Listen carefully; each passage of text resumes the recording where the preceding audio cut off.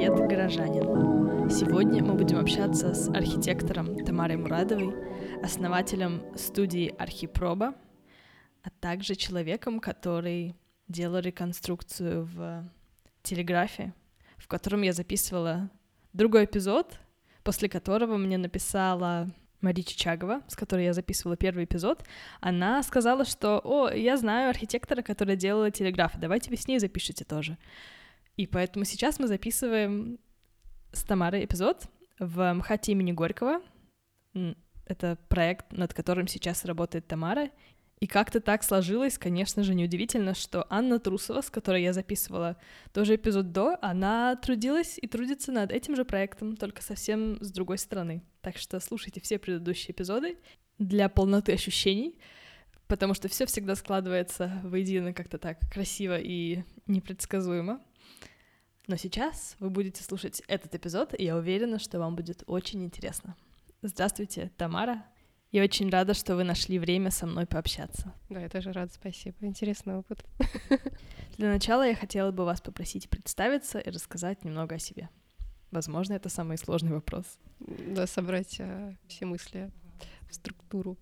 Меня зовут Тамара Мурадова, я архитектор. У меня своя практика последние лет 8. Я занимаюсь сектором, точнее сегментом, который связан с работой со старыми зданиями. Это называется refurbishment.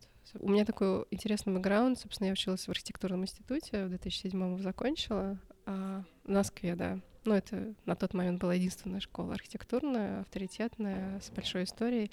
А других альтернатив не было. Сейчас есть, я очень рада. Там, допустим, школа Марш, мы все слышали, британская школа дизайна. Но в 2011 году появилась и интересная инициатива, собственно, институт «Стрелка», и был самый-самый первый набор. И программный директор был Рэм Колхас, собственно, бюро AMA. Они, собственно, были ответственны за программную часть всего образовательного процесса. А у меня, собственно, очень давняя, не то что любовь, но, собственно, авторитет Рэма Колхаса как не архитектора, а теоретика, потому что это довольно ключевой персонаж архитектуры 20 века. И, в общем-то, я решила попробовать поступить. Это исследовательская программа, то есть «Стрелка», она не давала никаких, дипломов. Это как такой курс, условно, повышения квалификации. И ты как архитектор, ты занимаешься не проектными работами, а исследовательскими. Довольно новая для меня вообще область. Я, собственно, отправила свою заявку, и мне удалось поступить. И на самом деле могу сказать, что вообще обучение на «Стрелке» и вообще попадание в этот нетворк, оно ключевым образом прям изменило вообще мою жизнь. Оно помогло, во-первых, те люди, с кем я до сих пор общаюсь, эти все люди, которые прошли через «Стрелку» или которые там появились благодаря «Стрелке». И, собственно, то в профессиональной области, чем я сейчас занимаюсь, собственно, работа со старыми зданиями, к этому, собственно, привязана история. Студия, в котором, собственно, я училась, она называлась Preservation. И наша студия, она занималась как раз вопросами, альтернативными вопросами, всякими там спекулятивными относительно работы со старыми зданиями, стоит ли вообще сохранять, либо нет, если сохранить, то как. В общем, был такой интересный think tank на протяжении 9 месяцев, довольно мучительных, по-хорошему мучительных, потому что, все знают, что такое образование, и тем более, когда у тебя такой лидер очень сильный, авторитетный, и большая ответственность, и, в общем-то, ты попадаешь в абсолютно непонятную среду. Это прям кардинальным образом изменило меня как профессионала, чему я дико благодарна, собственно, инициативе «Стрелки». И вообще все, что там до сих пор происходит, это очень правильное направление. Да, меня тоже вдохновляет, на самом деле, что делает «Стрелка». И я как-то так или иначе всегда возвращаюсь туда, несмотря ни на что, либо на какие-то лекции, либо в качестве волонтера, либо, например, я тут записывала эпизод подкаста тоже с Михаилом Алексеевским. Даже думала поступать туда на магистратуру, но потом решила, что, наверное, нет. И в любом случае у меня есть такое ощущение, что когда придет момент, то я туда вернусь и отучусь там, если мне надо будет. Конечно. Да, у них, кстати, в этом году наиболее интересная программа Terraform, да. И я, у меня просто один товарищ, он там, собственно, тьютор Я говорю, слушай, а можно второй раз поступить на стрелку из Second Cycle? Была смешная шутка, но, по-моему, нет. Но, на самом деле, с 2011 года настоящего вот эта программа, она, действительно, я бы 100% на него Я пошла. каждый год смотрю на программы и думаю, может быть, мне стоит быть в Москве в этот момент и учиться там. Ну вот, и возвращаясь, собственно, немного к моей профессии, за последние 3 года такая выкристаллизовывается история, что появляются большие проекты, чему я очень рада. Большие в том плане, что это не какая-то моя амбиция работать с большими историями, но ты как профессионал делай там 10 маленьких, потом 10 посреднее, и вот сейчас, допустим, МХАТ, там тут 28 тысяч квадратных метров. Это довольно, очень амбициозная история. Конечно, это командная работа. Я думаю, это будет очень долгий и интересный путь. В общем, я счастлива, что, собственно, то, что я как интуитивным образом нащупала в своей профессии, оно теперь приносит не только удовольствие, но и, в общем-то, позитивный вклад в архитектуру моей страны. Да. Первый такой, скажем, формальный вопрос. Что для вас город? Город, в котором я живу, или вообще? Мне интересно, наверное, услышать больше про город вообще, как такой, не знаю, формат. Но если проще отталкиваться от конкретного города, то тоже можно, и тоже это очень о многом мне говорит.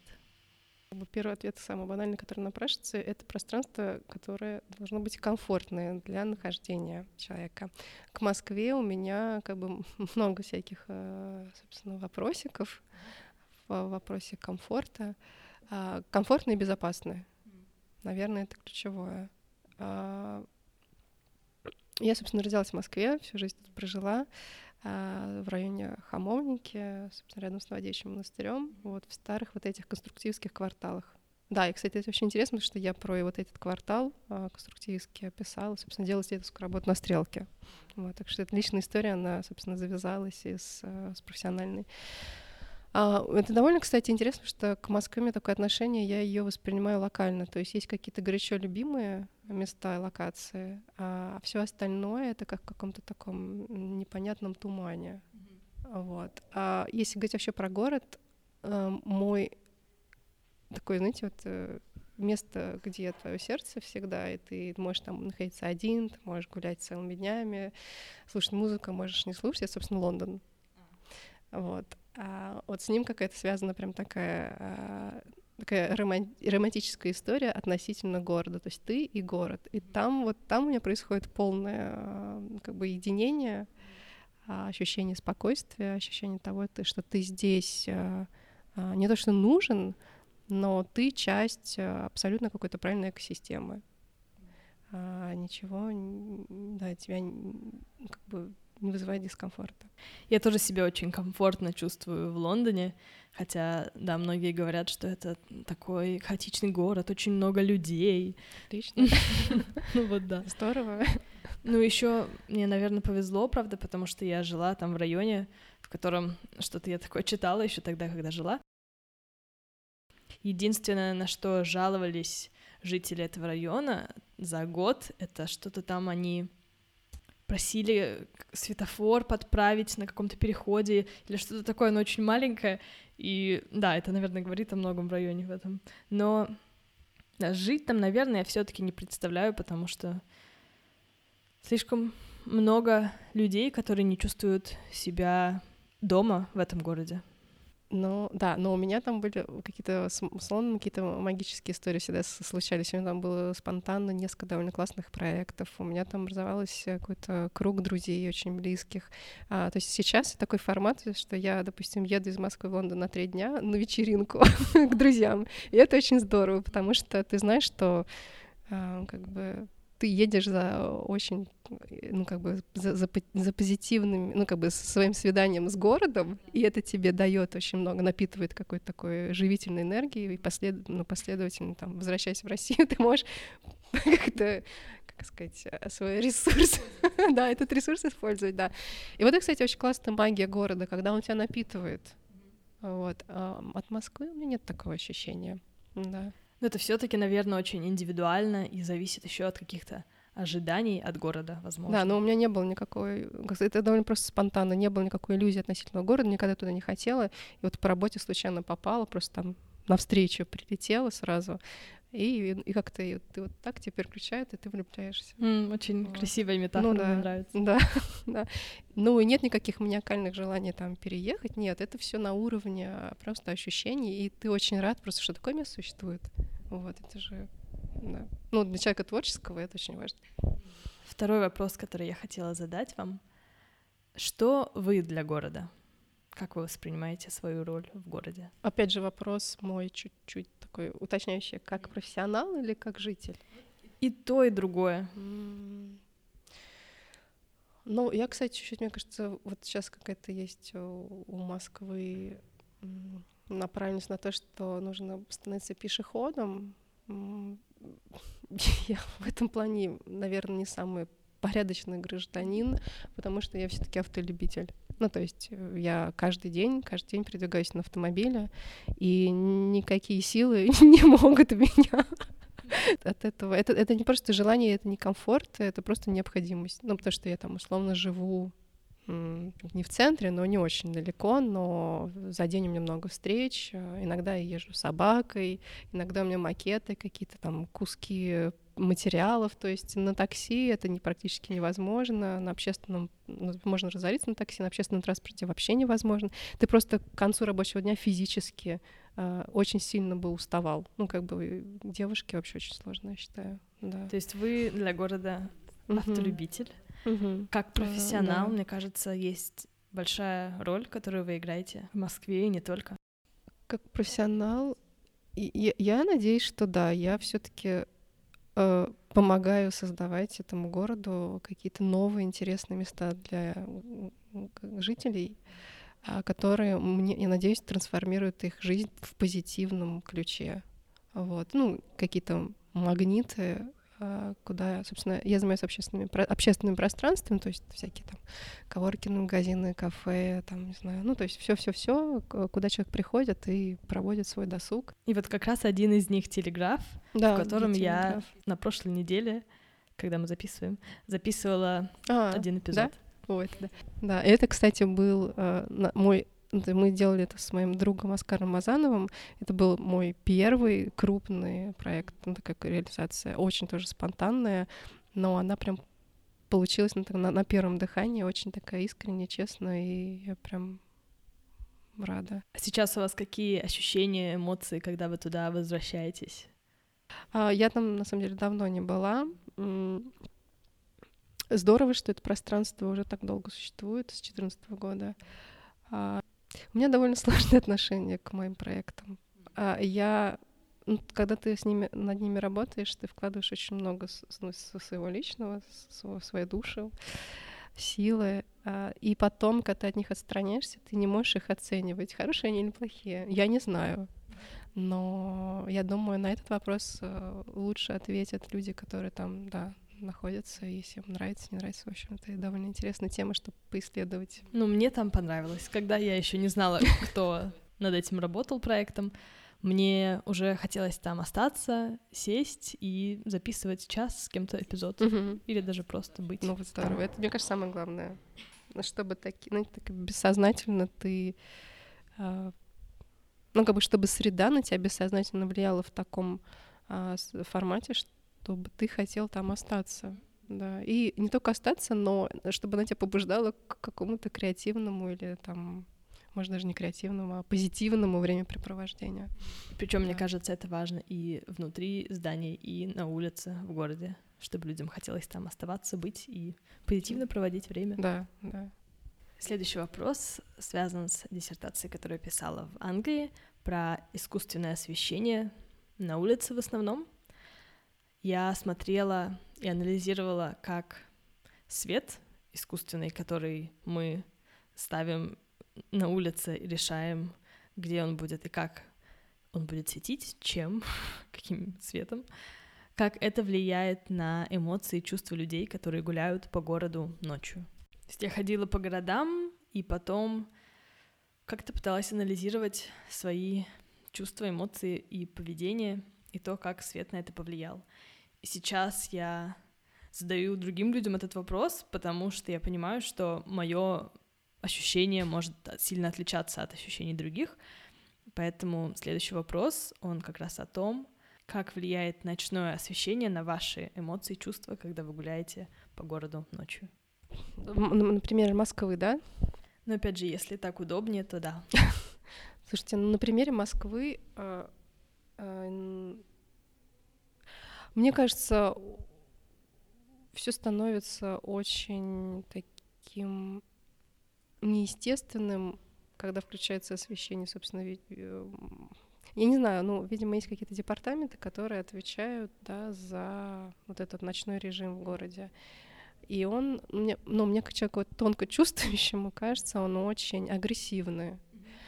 Собственно, это касается и температуры освещения, температуры света, насыщенность. Просто я не понимаю, зачем создавать иллюзию стопроцентной заливки светом ночью. Ведь очень, самая главная задача, которая должна нести освещение вечернее, это как бы это подсветка. То есть это создание комфортного такого лейаута, который там, ты идешь по улице, он тебя обволакивает, но не доминирует. А у нас чаще он доминирует. И вопрос тоже к освещениям здания, если обращали внимание, в Москве тоже с этим большие... Какая-то все-таки своя есть непонятная мне теория. Она, наоборот, очень вся желтая. То есть улицы все какие-то как вибрационные, холодные, а здания все очень желтые. И вообще, мой мозг очень сложно это между собой как бы синхронизирует, и мне кажется, это выглядит просто все очень болезненно. Неестественно, да. Да, ощущение, что пытаются сделать так, чтобы люди ходили по улицам больше, но в каком-то определенном направлении, в направлении магазинов, чтобы они заходили туда, вот ты идешь, видишь яркую вывеску, какую-то рекламу, и заходишь, покупаешь, выходишь, тебя вдруг хватает какой-то другой источник света, и ты думаешь, мне срочно нужно в этот магазин тоже, там же так хорошо, ярко, радостно, и какая-то атмосфера такая, и я там буду себя чувствовать хорошо, и чтобы они заходили туда. Да, наверное, как-то так. Меня вообще всю мою профессиональную карьеру очень пугает холодный цвет такой операционный. Я его как можно меньше, пытаюсь где-либо применять. Мне кажется, улица — это самое последнее место, где хочется видеть этот цвет. Сколько там, 6 тысяч кельвинов или 5, что-то прям такое очень тяжелое. У нас это встречается довольно часто на улицах. Я помню, в прошлом году, или в этом году, Столешников переулок, собственно, там, где был Симачев бар, но я думаю, все московские ребята знают это место, это такое культовое место, и там было что удивительное формат освещения, там, по-моему, повесили, весь Столешников переулок был завешен в плафонах, и мне кажется, их было там просто 1000 супер холодного операционного света, и все ребята, которые выходили после бара, там в 4 или в 5 часов утра, ты попадаешь просто в какую-то операционную камеру. Я думаю, что это такое очень странно. Какой-то художественный жест, который никто, мне кажется, не понял. Мне кажется, как-то людям, которые занимаются освещением, надо осознанно подходить к потребностям людей, которые будут этим пространством пользоваться. В операционной, наверное, хорошо с тем светом, который у них есть. Да, операционной, мне кажется, да. А в Лондоне, кстати, это очень хороший момент, что я сразу переключилась на Лондон, и я поняла, что я не вспомню то есть это все настолько там естественно, что я даже не помню ни одного ни прибора, вообще как это все сделано. Ты не видишь, как это все сделано, ты просто видишь... Это часть. Да, это часть какой-то очень гармоничной структуры, да, которая вписана в город. И мне кажется, это очень здорово. Я, в принципе, до того, как начала делать этот проект, тоже не замечала освещения часто в городах. Угу. Да, это как хороший дизайн, на самом деле. Когда ты его не видишь, значит, это лучший дизайн. Угу. В Москве я, наверное, кстати, нет. Все-таки обращала внимание на подсветку, потому что тут это именно какая-то такая иллюминация часто. Именно что-то такое очень навязчивое и требующее внимания. Да. Мне еще не нравится, что у нас всегда все в какой-то декоративности. То есть, мы сейчас придумаем здесь что-то такое, это типа такое, это так. Зачем? Ну, то есть... И иногда это такой заумный, такой супер перенасыщенный дизайн. Мне кажется, люди и так устают вообще в жизни, очень много информации, а еще и визуально видеть очень сложные вещи. Зачем? Да, кстати, постоянно много разного. Да, ты как будто со всех сторон начинаешь прям пульсировать и раздражаться от всего. Вот. Я за какой-то незаметный, спокойный, умный и дизайн, и вообще любую интеграцию. Мне кажется, город. важно, что вы обратили на это внимание, и мы об этом поговорили. Угу. Мы поговорили про то, что немножко вас раздражает, и сейчас я хотела бы спросить, какой для вас идеальный город? Именно такое личное ощущение идеального города, возможно, какой-то конкретный город или просто образ, какой-то набор факторов, элементов. Идеальный город. Я вот уже давно, кстати, не мыслю категорий идеалов, и идеалы и мечты теперь просто ушли из моего лексикона и вообще из моей системы оценочных координат. Город, в котором я буду чувствовать себя спокойно, даже когда я буду там находиться одна. Ну, то есть город, который твой друг, с которым ты можешь, условно, разговаривать, взаимодействовать. Он тебя может обнимать, вы можете как бы гулять вместе. Как бы это какое-то, не знаю, удивительное ощущение, которое пока не могу сказать, из каких компонентов состоит. Да, это сложно просчитать. Да. Но город-друг, да, вот это, наверное, идеальный город. Этот город существует уже на карте или нет? Ну вот на данный период моей жизни, мы же говорили про Лондон, это как бы это Лондон, да. Но все может поменяться молниеносно, но пока да. То есть у меня такой даже есть терапевтический метод, допустим. Я понимаю, что я очень устала от Москвы, от работы, от какой-то суеты. Вот, и я просто покупаю на несколько дней просто билет, чтобы, не знаю, сходить в Тейт, погулять по набережной, получить от этого просто какое-то удовольствие, подзарядиться. Интересно, что это именно Лондон. А есть еще какие-то, может быть, города, которые тоже как-то запомнились, запали в душу? Много где была, ну, наверное, к городам нет такого ощущения к другим. Угу. Дальше я просто уже переключаюсь на какие-то, мне очень нравится путешествовать, но там находиться на природе, в горах, это такие ландшафтные, медитативные истории, да, это не с городом связано.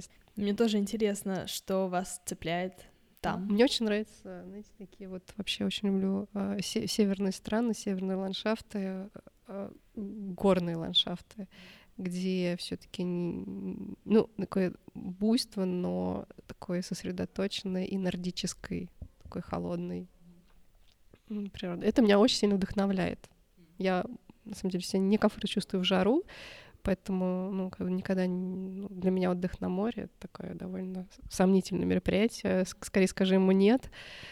А там любой поездки там на машине куда-то очень далеко, не знаю, это прям красиво. Это прям, мне кажется, еще потому что я человек творческий, мне постоянно нужно напитываться. Вот.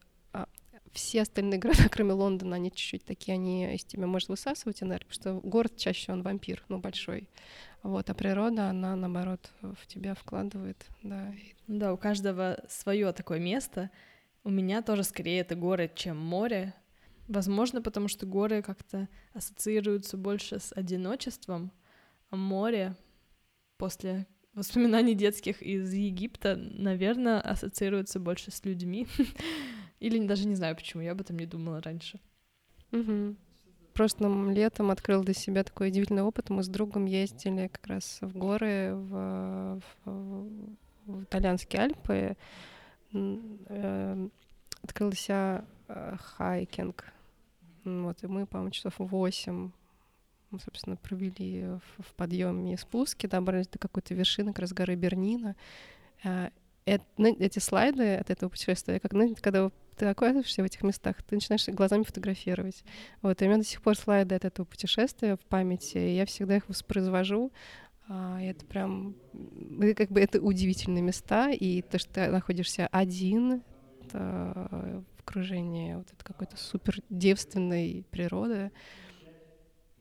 Это прям сильно. Ой, я первый раз тоже попробовала на таких пешеходных лыжах в горы идти как раз 2 года назад в Италии, когда я училась и жила, получается. Мы с девушкой, которая жила в одном доме со мной, она из Италии, она так часто проделывает такое путешествие, и вот она меня тоже позвала с собой, и мы втроем шли в гору, не 8 часов, где-то час, наверное, но мне хватило. Мне казалось, что я могу остаться там навсегда, но не потому, что мне так понравилось, а потому что я очень устала, но и, в принципе, меня не смущала такая перспектива остаться там, потому что, да, это очень красиво, хочется прямо все запомнить и вот это вот ощущение природы как-то унести с собой. Да, это был, конечно, я помню, что как бы я поставила, мне кажется, свой личностный рекорд. В итоге мы поднялись, по-моему, на где-то до 4 с чем-то тысяч. Ну, в общем, тут было 120 этажей. Да, пешком. Вот, и я, конечно, просто умирала физически, но это удивительное ощущение, когда ты поднимаешься, и перед тобой каждый раз, через там, каждые 200 метров, появляются новые ландшафты. Это прям какой-то квест. Ты поднимаешься, и ты понимаешь, ты видишь что-то новое. Прям очень здорово. Спасибо этому человеку за такой классный опыт. Этот человек, если слушает, он сейчас понимает такой подтекст, что ты зовешь поехать еще раз. Я не знаю, кто этот человек, но допустим, что это нормально. Ну и вообще приятно слышать, что у кого-то есть тоже такие теплые какие-то яркие воспоминания, связанные с горами. Да, я сейчас прямо об этом думаю, представила, и это приятно. Следующий вопрос.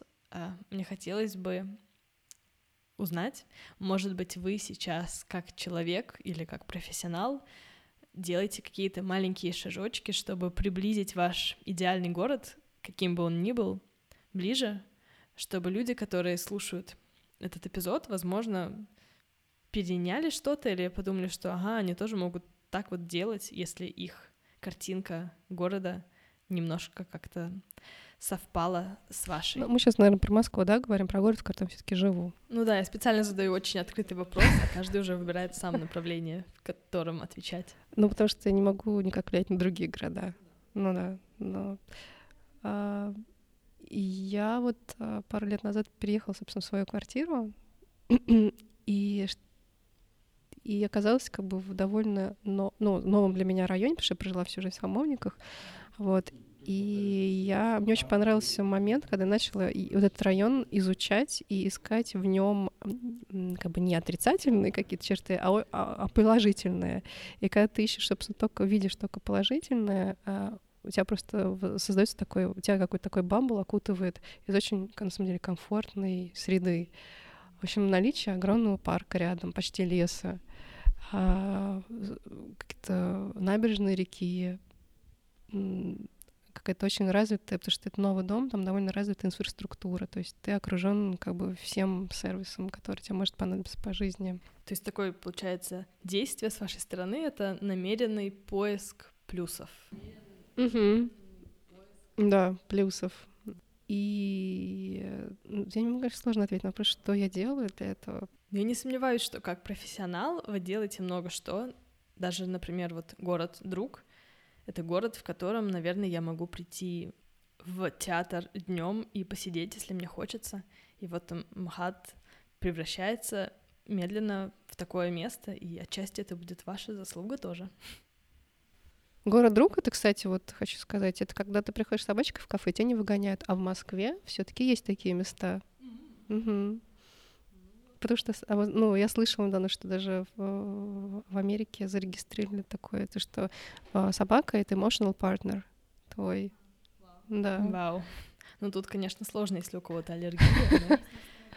Тут, по-моему, сейчас появляется, что можно если собака поводырь, то можно, а если нет, то там какие-то границы получаются. Но тут сложно немножко выстроить эти границы. Не знаю, я просто как раз недавно, месяца 4, стала обладателем удивительного друга, тоже случайно появившегося в моей жизни. И он полностью трансформировал, кстати, мое восприятие тоже от места, в котором я живу, потому что так много я никогда в жизни не гуляла. И это очень классно, потому что ты начинаешь ценить там каждые 10 минут 15 проведенные на улице. Ну, ты изучаешь новые маршруты, ты как бы ритмы замедляешь в своей жизни, и это прям очень здорово. Я всем советую заводить собак. То есть следующий совет — это заводить собак. Мне очень нравится. Так прям конкретно и понятно, что делать. Да, просто, знаете, меня очень возмущают комментарии, когда вот люди говорят, ну, они говорят, мы всю жизнь мечтали завести собачку, но с ней надо гулять каждый день. И я такая, это же прекрасно. Гулять — это очень здорово. Люди в современном городе, кстати, вообще не гуляют. И это, в первую очередь, очень плохо для, собственно, их личного здоровья и вообще ощущения. И даже для самого города.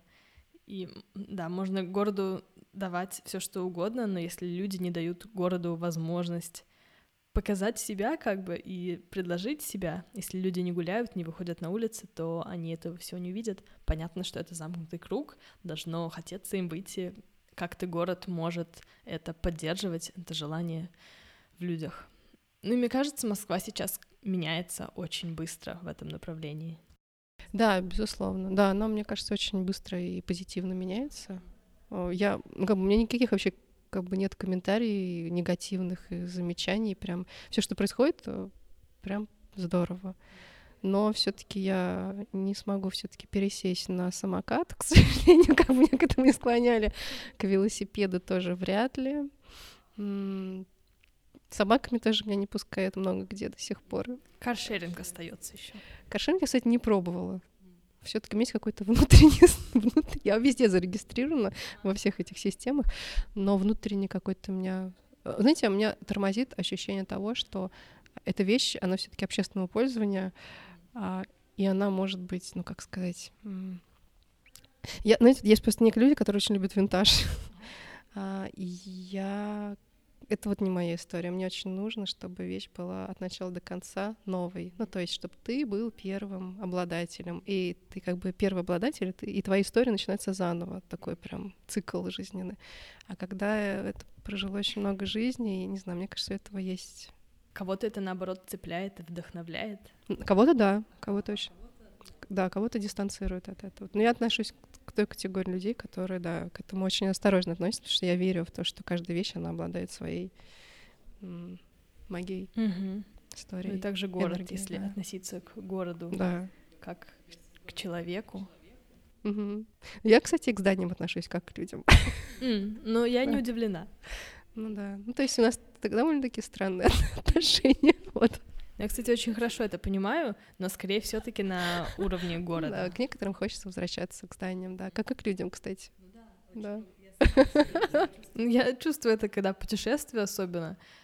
В какие-то города недалеко от того места, где я живу, у меня такое ощущение бывает, что вот люди обычно встречаются с людьми, а я встречаюсь с городами. Мне как-то так комфортно и интересно. В Лондоне у меня, кстати, такой интересный ритуал, очень простой.